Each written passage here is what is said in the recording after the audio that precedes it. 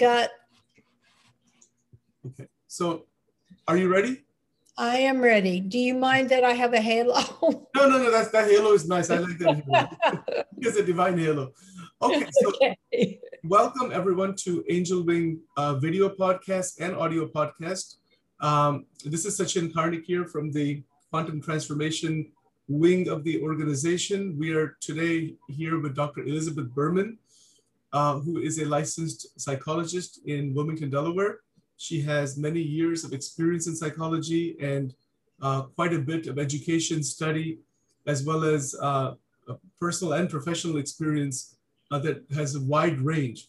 So I'm going to ask her a couple of questions today to continue our further exploration for the Angel Wing program as a benefit and as a service to humanity overall, and of course to all the people who are tuning in.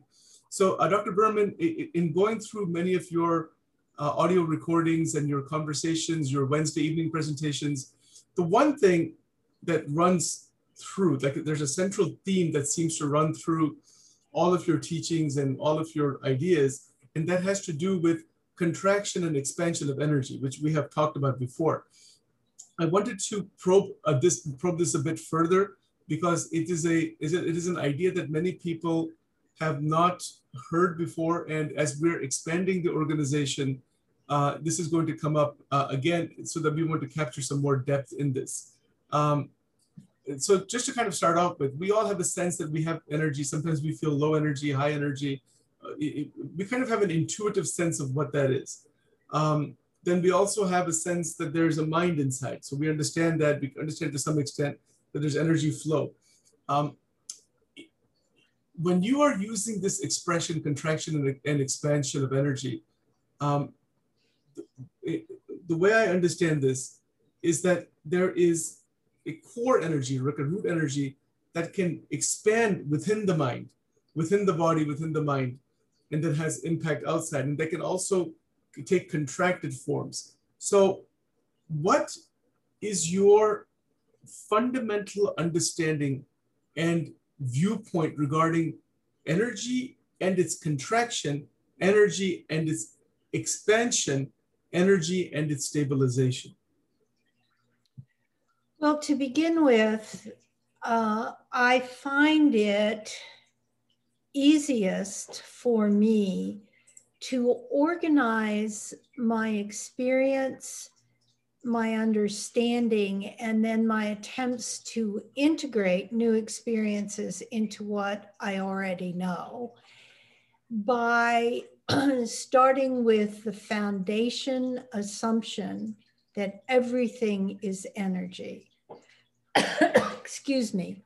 Our computers are energy in a very solid form. Our bodies are energy in solid form.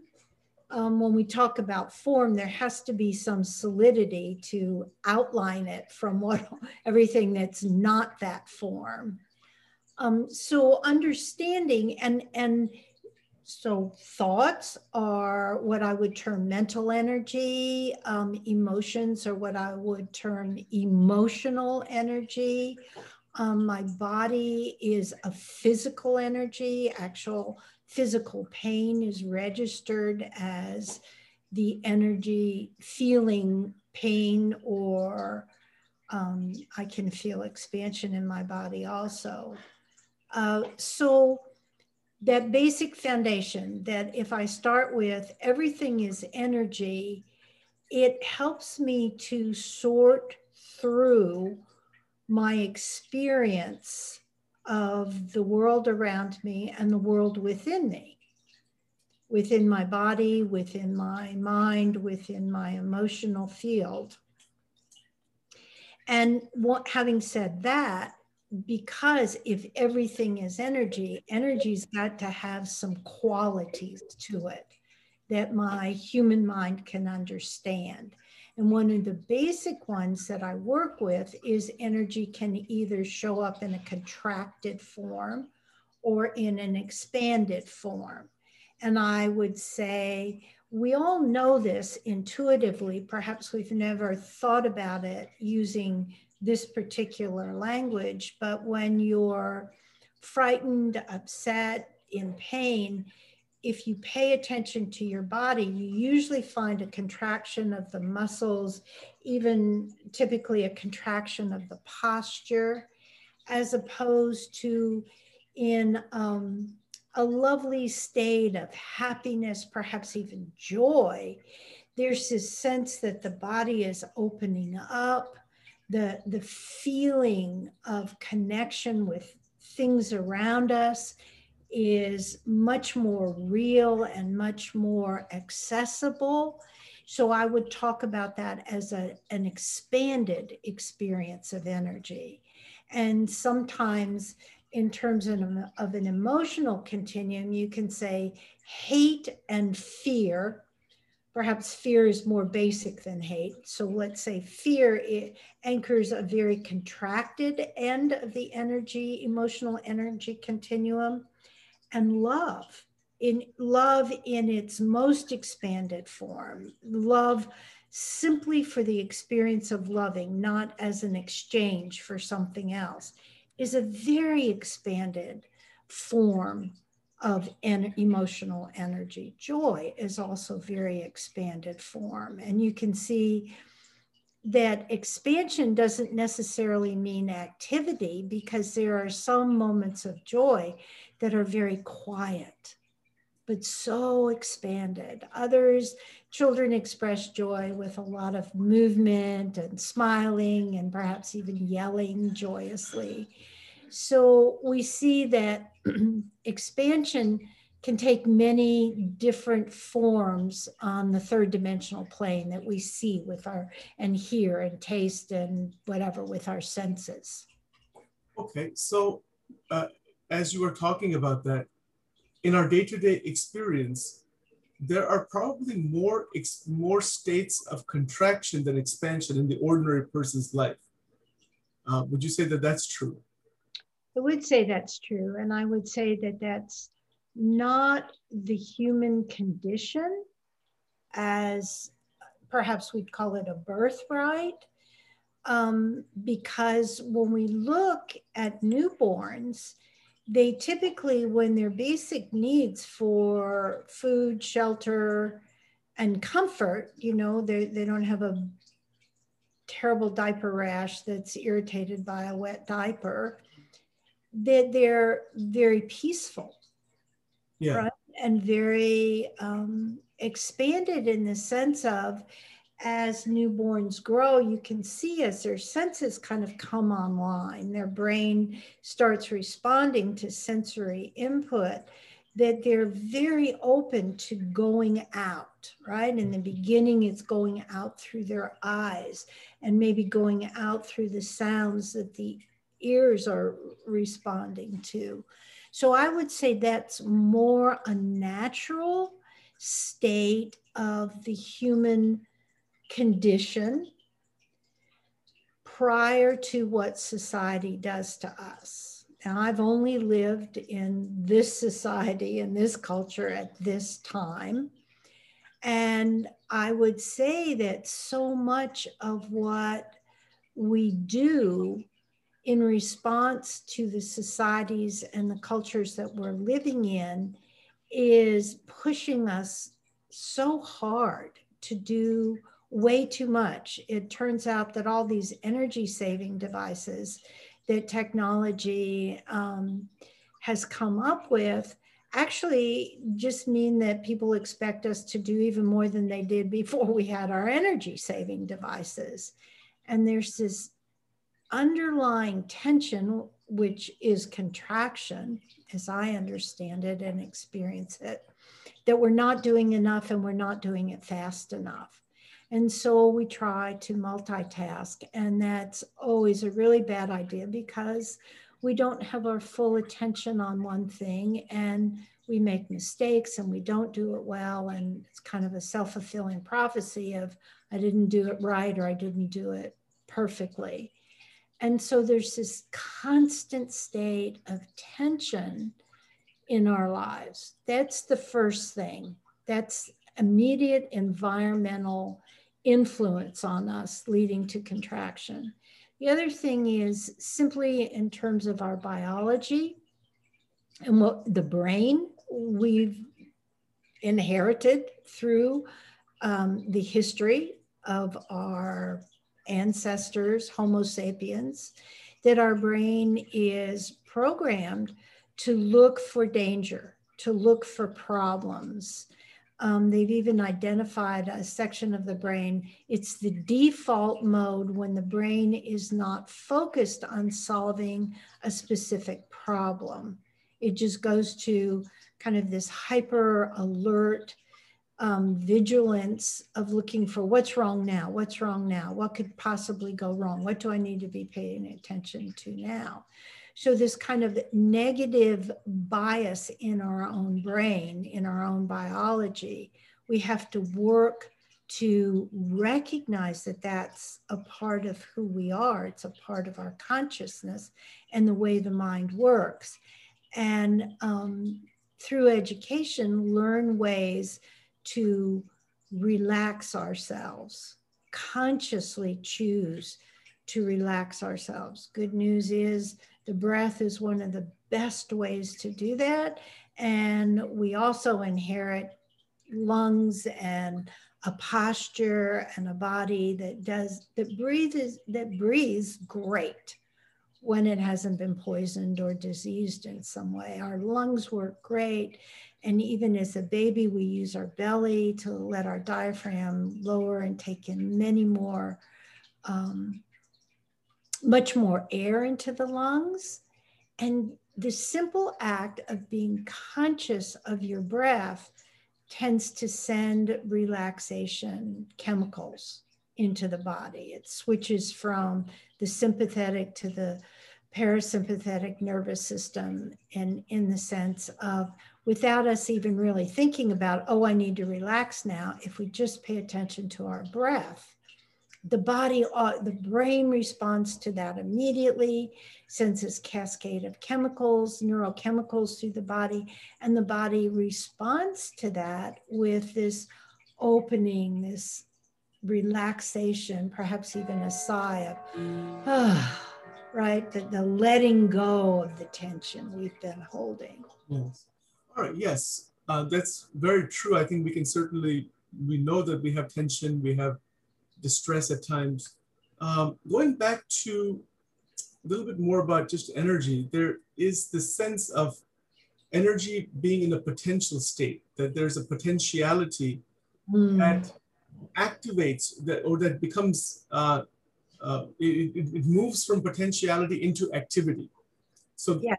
So each human being has a reservoir of energy, has quite a bit of potential, or so maybe we could say that there's quite a bit of possibility of the energies that are dormant to awaken in different ways into certain activity, so that they can be brought into full expression. If that's actually the case, would you say that that's one of our overall purposes of life? You know, people always ask, what's the purpose of my life? Could we say in a very generic sense, or are you stating that part of one's life's purpose, or maybe the purpose, is to bring this energy into full activity, full expression in every possible way that can enliven the individual completely? What do you say about that?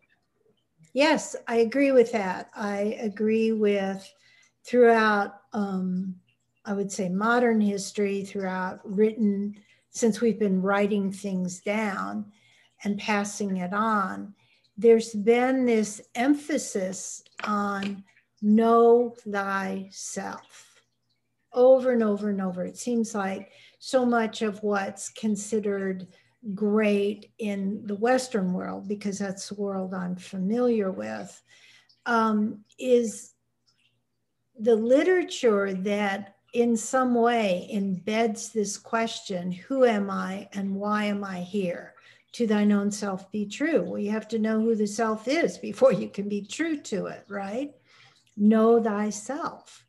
All of these, we find them everywhere.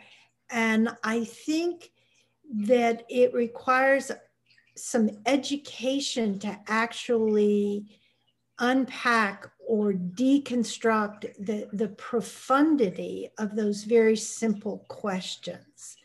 And I think that they all relate to the fact that we have DNA, and it's out of our DNA that we unfold. We unfold the body that we're born with. We unfold the use of the mind, the brain that is influenced by the mind, because I make a distinction between the brain and the thoughts from the mind.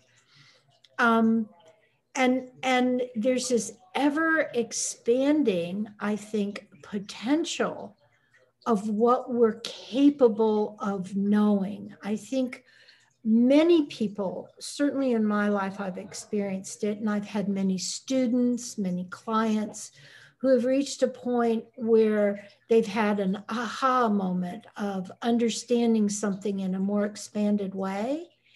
And very often the comment is, oh, I knew that. I just wasn't aware that I knew it. So this potential that you talk about in terms of energy that's available to the human being, I think in terms of thought, it's that diligence to keep your eye on the prize of answering the question, who am I? Mm-hmm. So that's the biggest question. The discovery of the self. What am I? Who am I? When we begin to ask this question, we invariably come across the body, the physical body, then we come across mental activity, emotional, cognitive activity, thinking activity, and then fueling all of that is power, is energy. So my question is, when you are referring to the expansion of energy, that would seem to be very much experiential, that's a direct state of being and feeling and becoming and experiencing and living and thriving. It's not just an idea or just listening to some ideas, but it's a very real, very direct experience. Would you say something about that? Yes, it is a very direct experience. So energy is energy, right? And I don't know, I'm not a scientist that studies energy, and there are probably many different ways of talking about it, but perhaps I can speak of energy, that pure primal, what there was before there was form, what there was perhaps before there was the word or light, or right, that is the basic, most primal. We can't even call it a thing, because if that exists before everything else, that exists. And that's an existential question that I don't think it's really valuable for this particular conversation. Perhaps then we can talk about the different forms that energy takes, and perhaps the energy of fear, right? We all know fear on some level is a very contracted form of energy. And hopefully we all know happiness, if not joy, even if it's just nanoseconds of it. That's energy, the primal it, right? Or that in an expanded form. And that along that continuum, you know, there's complacency, there are all the energies that humans talk about experiencing. Okay, so is there a possibility of energy expanding to a state where it doesn't expand further? It goes to a certain level and that there's a cap on that? Or is it your perspective that it can actually keep growing further and further? Yes, absolutely. That it seems to me that the scientists who talk about the quantum, yes, right? That's what they're talking about, that this is energy that's not bounded by space and time, Right. which the scientists talk to us about. These are human constructs to try and make some order out of things and manage it. But their energy, if energy is the basic foundation of all, energy is infinite. Our thoughts about it are finite, but it's infinite. And throughout history, there have been many, many different people who have talked about how to access higher and higher forms of energy. Yes. That allow us to understand things from a different perspective. You know, you have that, perhaps you have somebody that you value very much and you read a book that they write or you hear a lecture that they give. And then a year or two later, you come back and you reread or you re-listen to the original lecture. And there's this, oh my gosh, that's what she was saying. Oh, that's what he meant when he wrote that paragraph. There's our ability to conceptualize, to hold in our own awareness has expanded. Exactly. Exactly. So in day-to-day purview, we are always connected with other people around us, other places, the external world, the internal world, as we've said before. There is energy exchange going on all the time, even with food. I mean, food is a form of energy. We're eating, we have a relationship with food. We have a relationship with all the different drinks that we ingest, water and sodas and whatnot. We have a relationship with our family structure, which is also an energy transfer process. So it seems like there is a dynamic aspect to that raw energy that is moving from one place to another. It's changing, it's moving, it's dynamic. Money is a form of energy. We go to buy something and we spend money in that. Money is a symbolic representation of energy. So it seems like there is a dynamic aspect to all of energy that is within our purview, rather than it being a static thing. Oh yeah, for me, I've never thought about it like this particularly, but for me, energy is always moving. Yes. Even within ice, right? We think of water, right? It can be ice in a very apparently solid form. It can be liquid. It can be steam, right? It can be all of these different aspects of water per se. Yes. But there's always movement. There's always some movement within, even within ice. There's always some movement, as well as a potential for further expansion. Our thoughts, you know, my mental activity. The more I study, the more I'm exposed to, the more I think critically about my own experience of what I'm exposed to. My ability to think and to hold ever more complex understandings of energy exchanges. You know, you talked about relationship, and we're a gregarious species.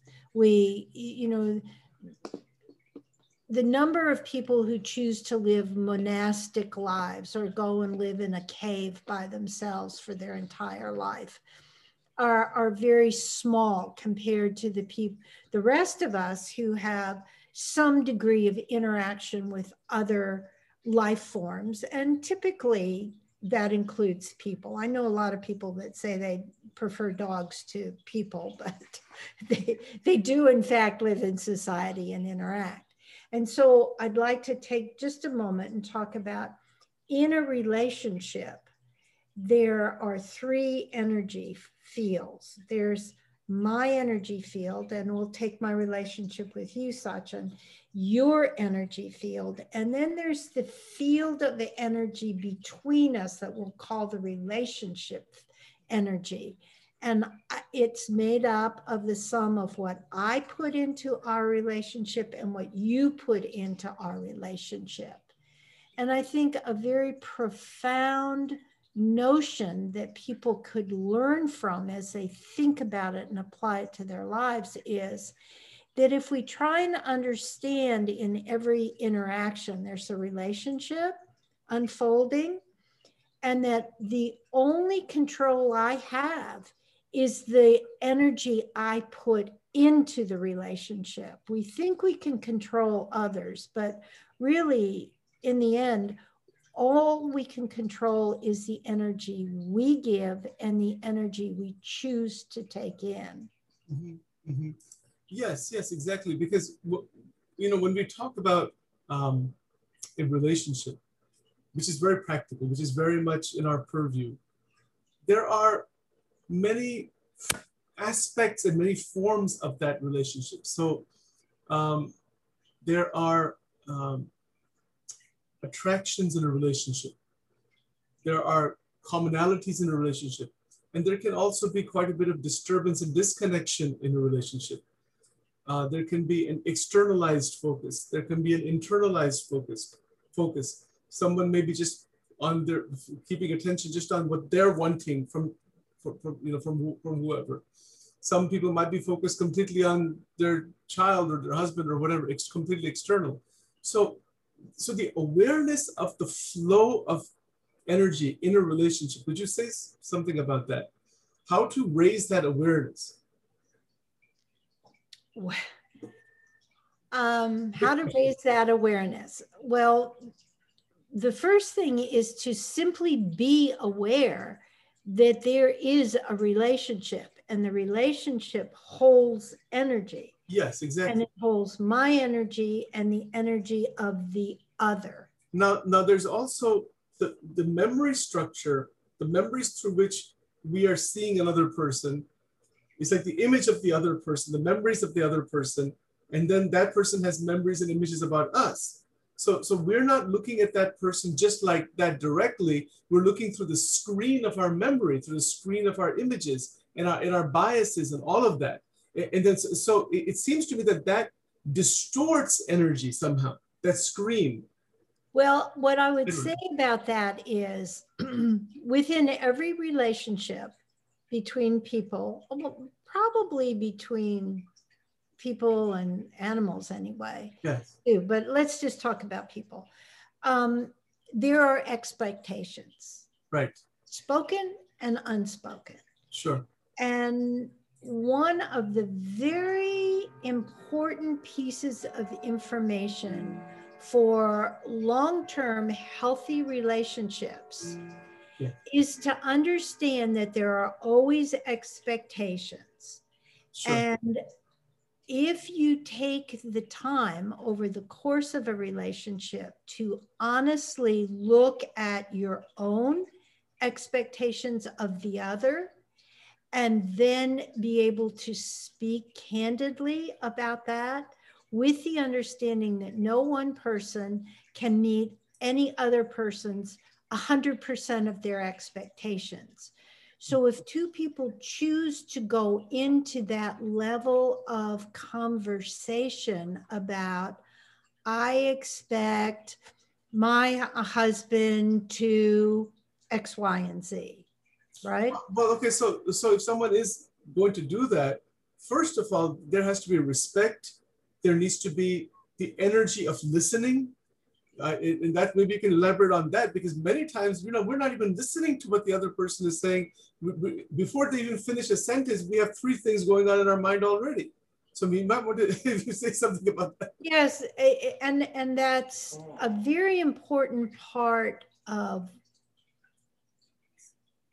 education, I would say, because I'm not sure that we live in a culture that creates enough time, enough really quality time for an infant, a toddler, a young child to have modeled to them over and over again a parent, a caregiver who is totally and completely present when we as a child speak to them.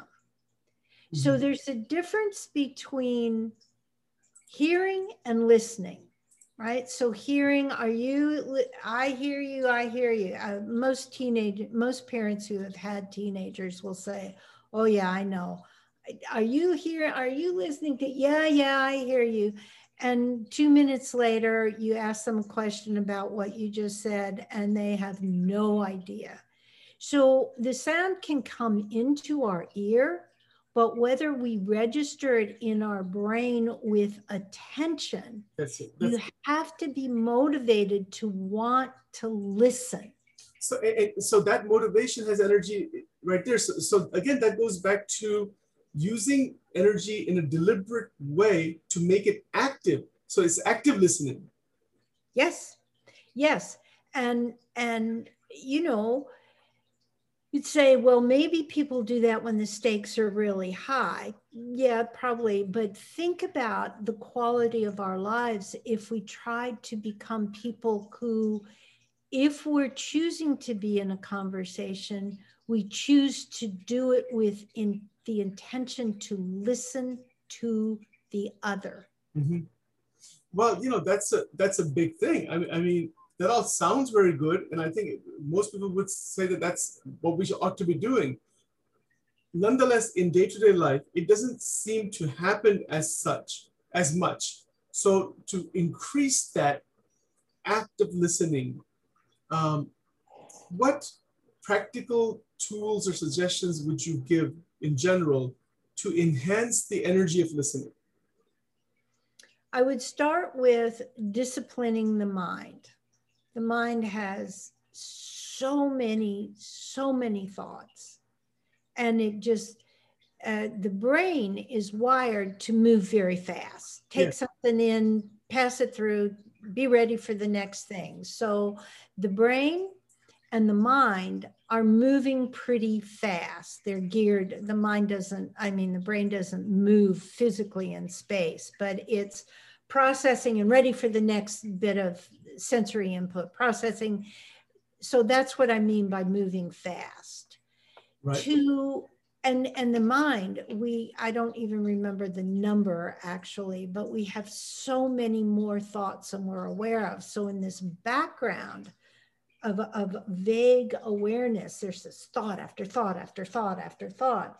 And if you have some training to pay attention to your own thoughts, you realize that there's no logic and that there's no loyalty in that stream of consciousness. That within, if you listen long enough, your thoughts will tell you to do 3 absolutely different things that have absolutely different outcomes with the same intensity. It's just thought, without any care for the consequences of acting on that thought. And periodically, we become aware, we catch a thought that has it's sticky for us and we can't get rid of it. And we start ruminating on it and we forget that it's a thought and we begin to think that that's the world we live in. We forget that the thought is generating all of this energy, all of this emotion, all of this story about what's going on. Yes. And we take that for reality, forgetting, no, actually, this is my mind on a big rant here, justifying itself. Because it was a sticky enough thought that it generated an emotion and the body got really involved in it. And then the brain gets activated in a certain way. And now we're in this big storm of energy. What is a sticky thought? What do you mean by that? I'm a victim. That's a sticky thought, right? And perhaps you grew up as a minority in your dominant in the environment. You know, you're a minority culture or a minority whatever. Anybody who has dealt with a disability will tell you that it took so long for the Americans with Disability Act to get made into law so that we would even have access for people in wheelchairs to essential buildings. So there's a way in which we can look at ourselves as not being like we think, again, important word there, think everybody else is, and we can feel that everything misfortunate that's happened to us in our life is because we're a victim. And we're a victim because, and we have big stories about how we're a victim. You know, for a while, there was the women's movement. So everybody who was in a female body was a victim. And there's still some of that out there now. Some of it is reality and some of it is the stories we make up to, in some ways, make excuses for why things happen to us. And there's a movement now called radical responsibility. Right. Which starts with the premise that if it's happened to you, you have in some way caused it.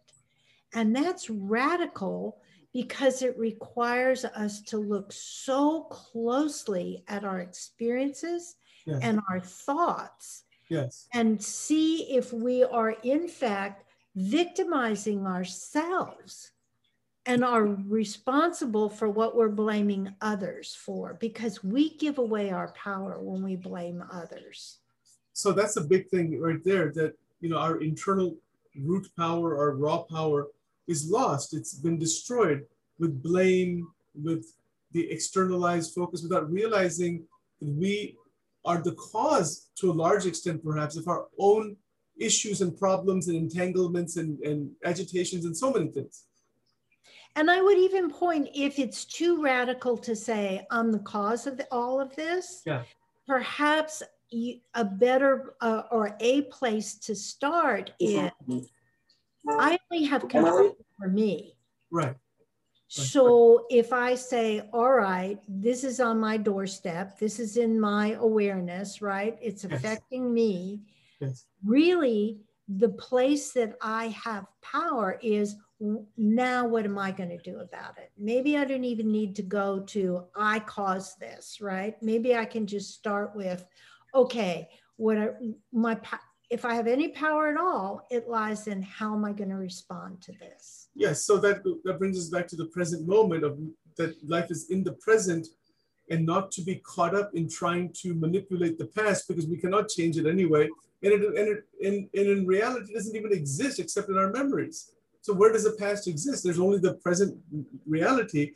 So I guess what you're saying is that if we keep attention on using our energy in the present, we are able to build whatever that future may be. Yes, yes. And the word memories come up a couple of times here, and I would like to just offer kind of a superficial statement about memory, that we think of memories as a snapshot of time and place. But really, the way the human uses memory and stores memory is every time we access a memory, our re-experiencing of that is encoded in the memory, in the core memory.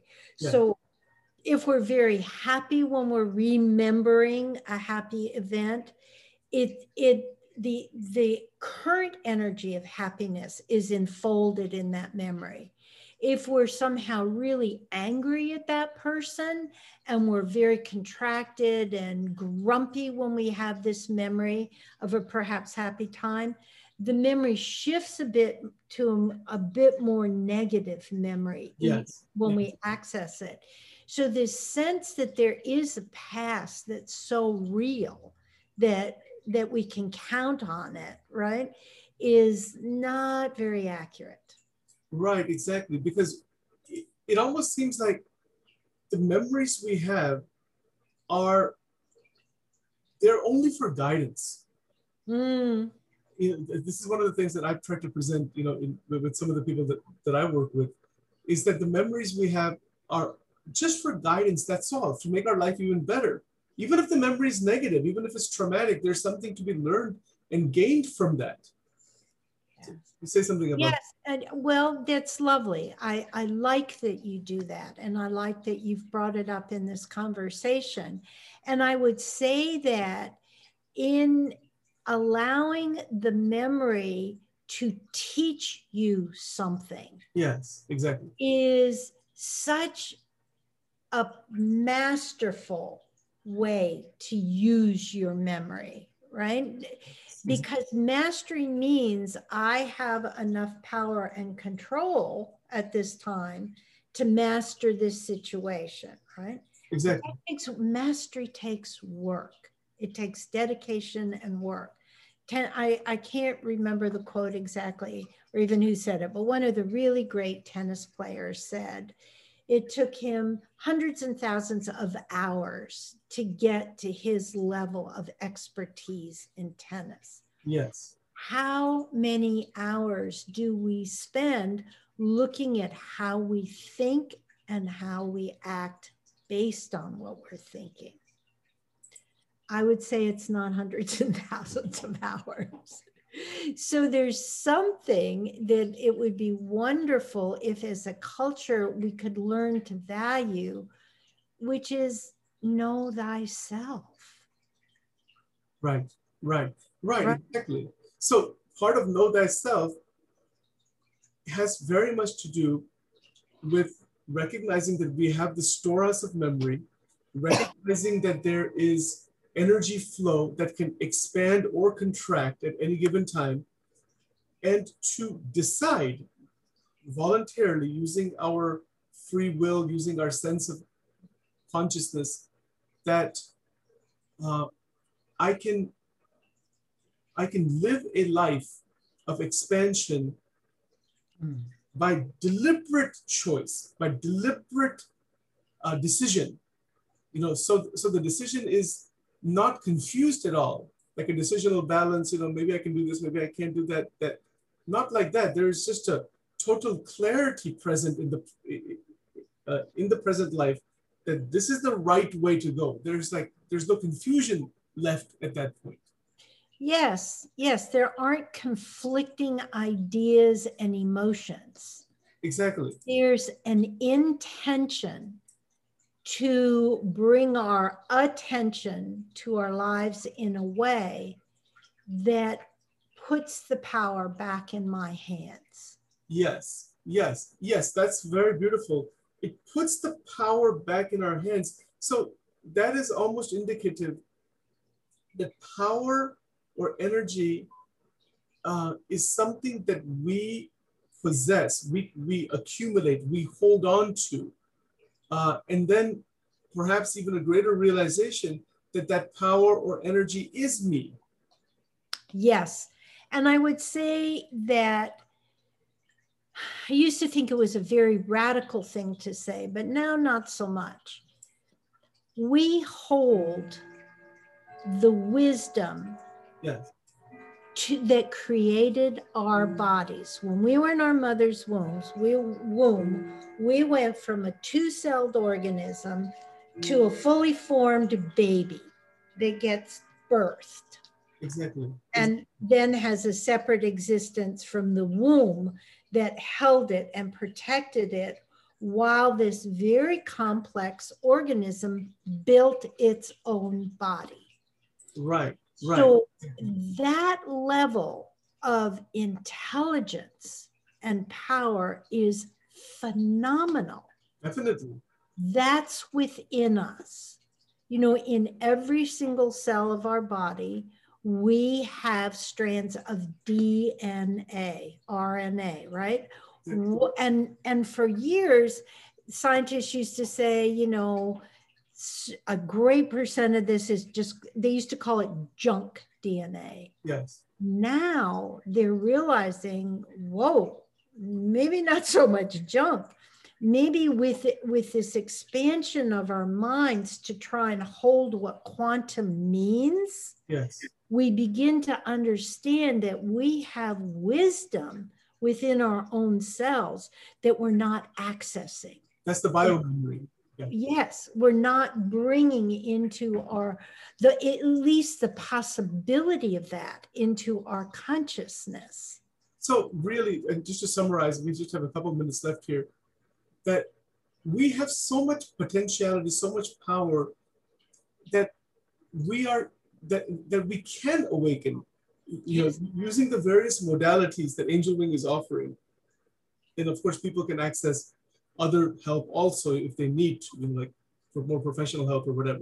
But we're providing a platform for everyone who is taking this journey with us to directly open up their potentiality, move into a state of expansion, and move out of cyclical problems or cyclical destructive patterns. So if you want to make some closing comments. Yes, I would just say that we shift out of our patterns by creating new neural networks in our brains. And that's what neuroplasticity is. And that's this amazing reality, whether we access it or not, right, that until our last breath, we can still be creating new neural networks in our brain. Exactly. And with new neural networks, then we see and hear and think differently. Definitely. We have more choices within ourselves to access. Yes, it's a broadening of one's vision. It keeps expanding further and further. Okay. Yes. Okay, beautiful. Well, thank you very much, Dr. Elizabeth Berman. Very interesting conversation. This is a podcast from Angel Wing by Dr. Elizabeth Berman on the expansion and contraction of energy and its related ideas. Look forward to many, many more dialogues and discussions. And please do tune in to her Wednesday evening presentation if you have time. Thank you very much, Dr. Berman. Thank you, Sachin.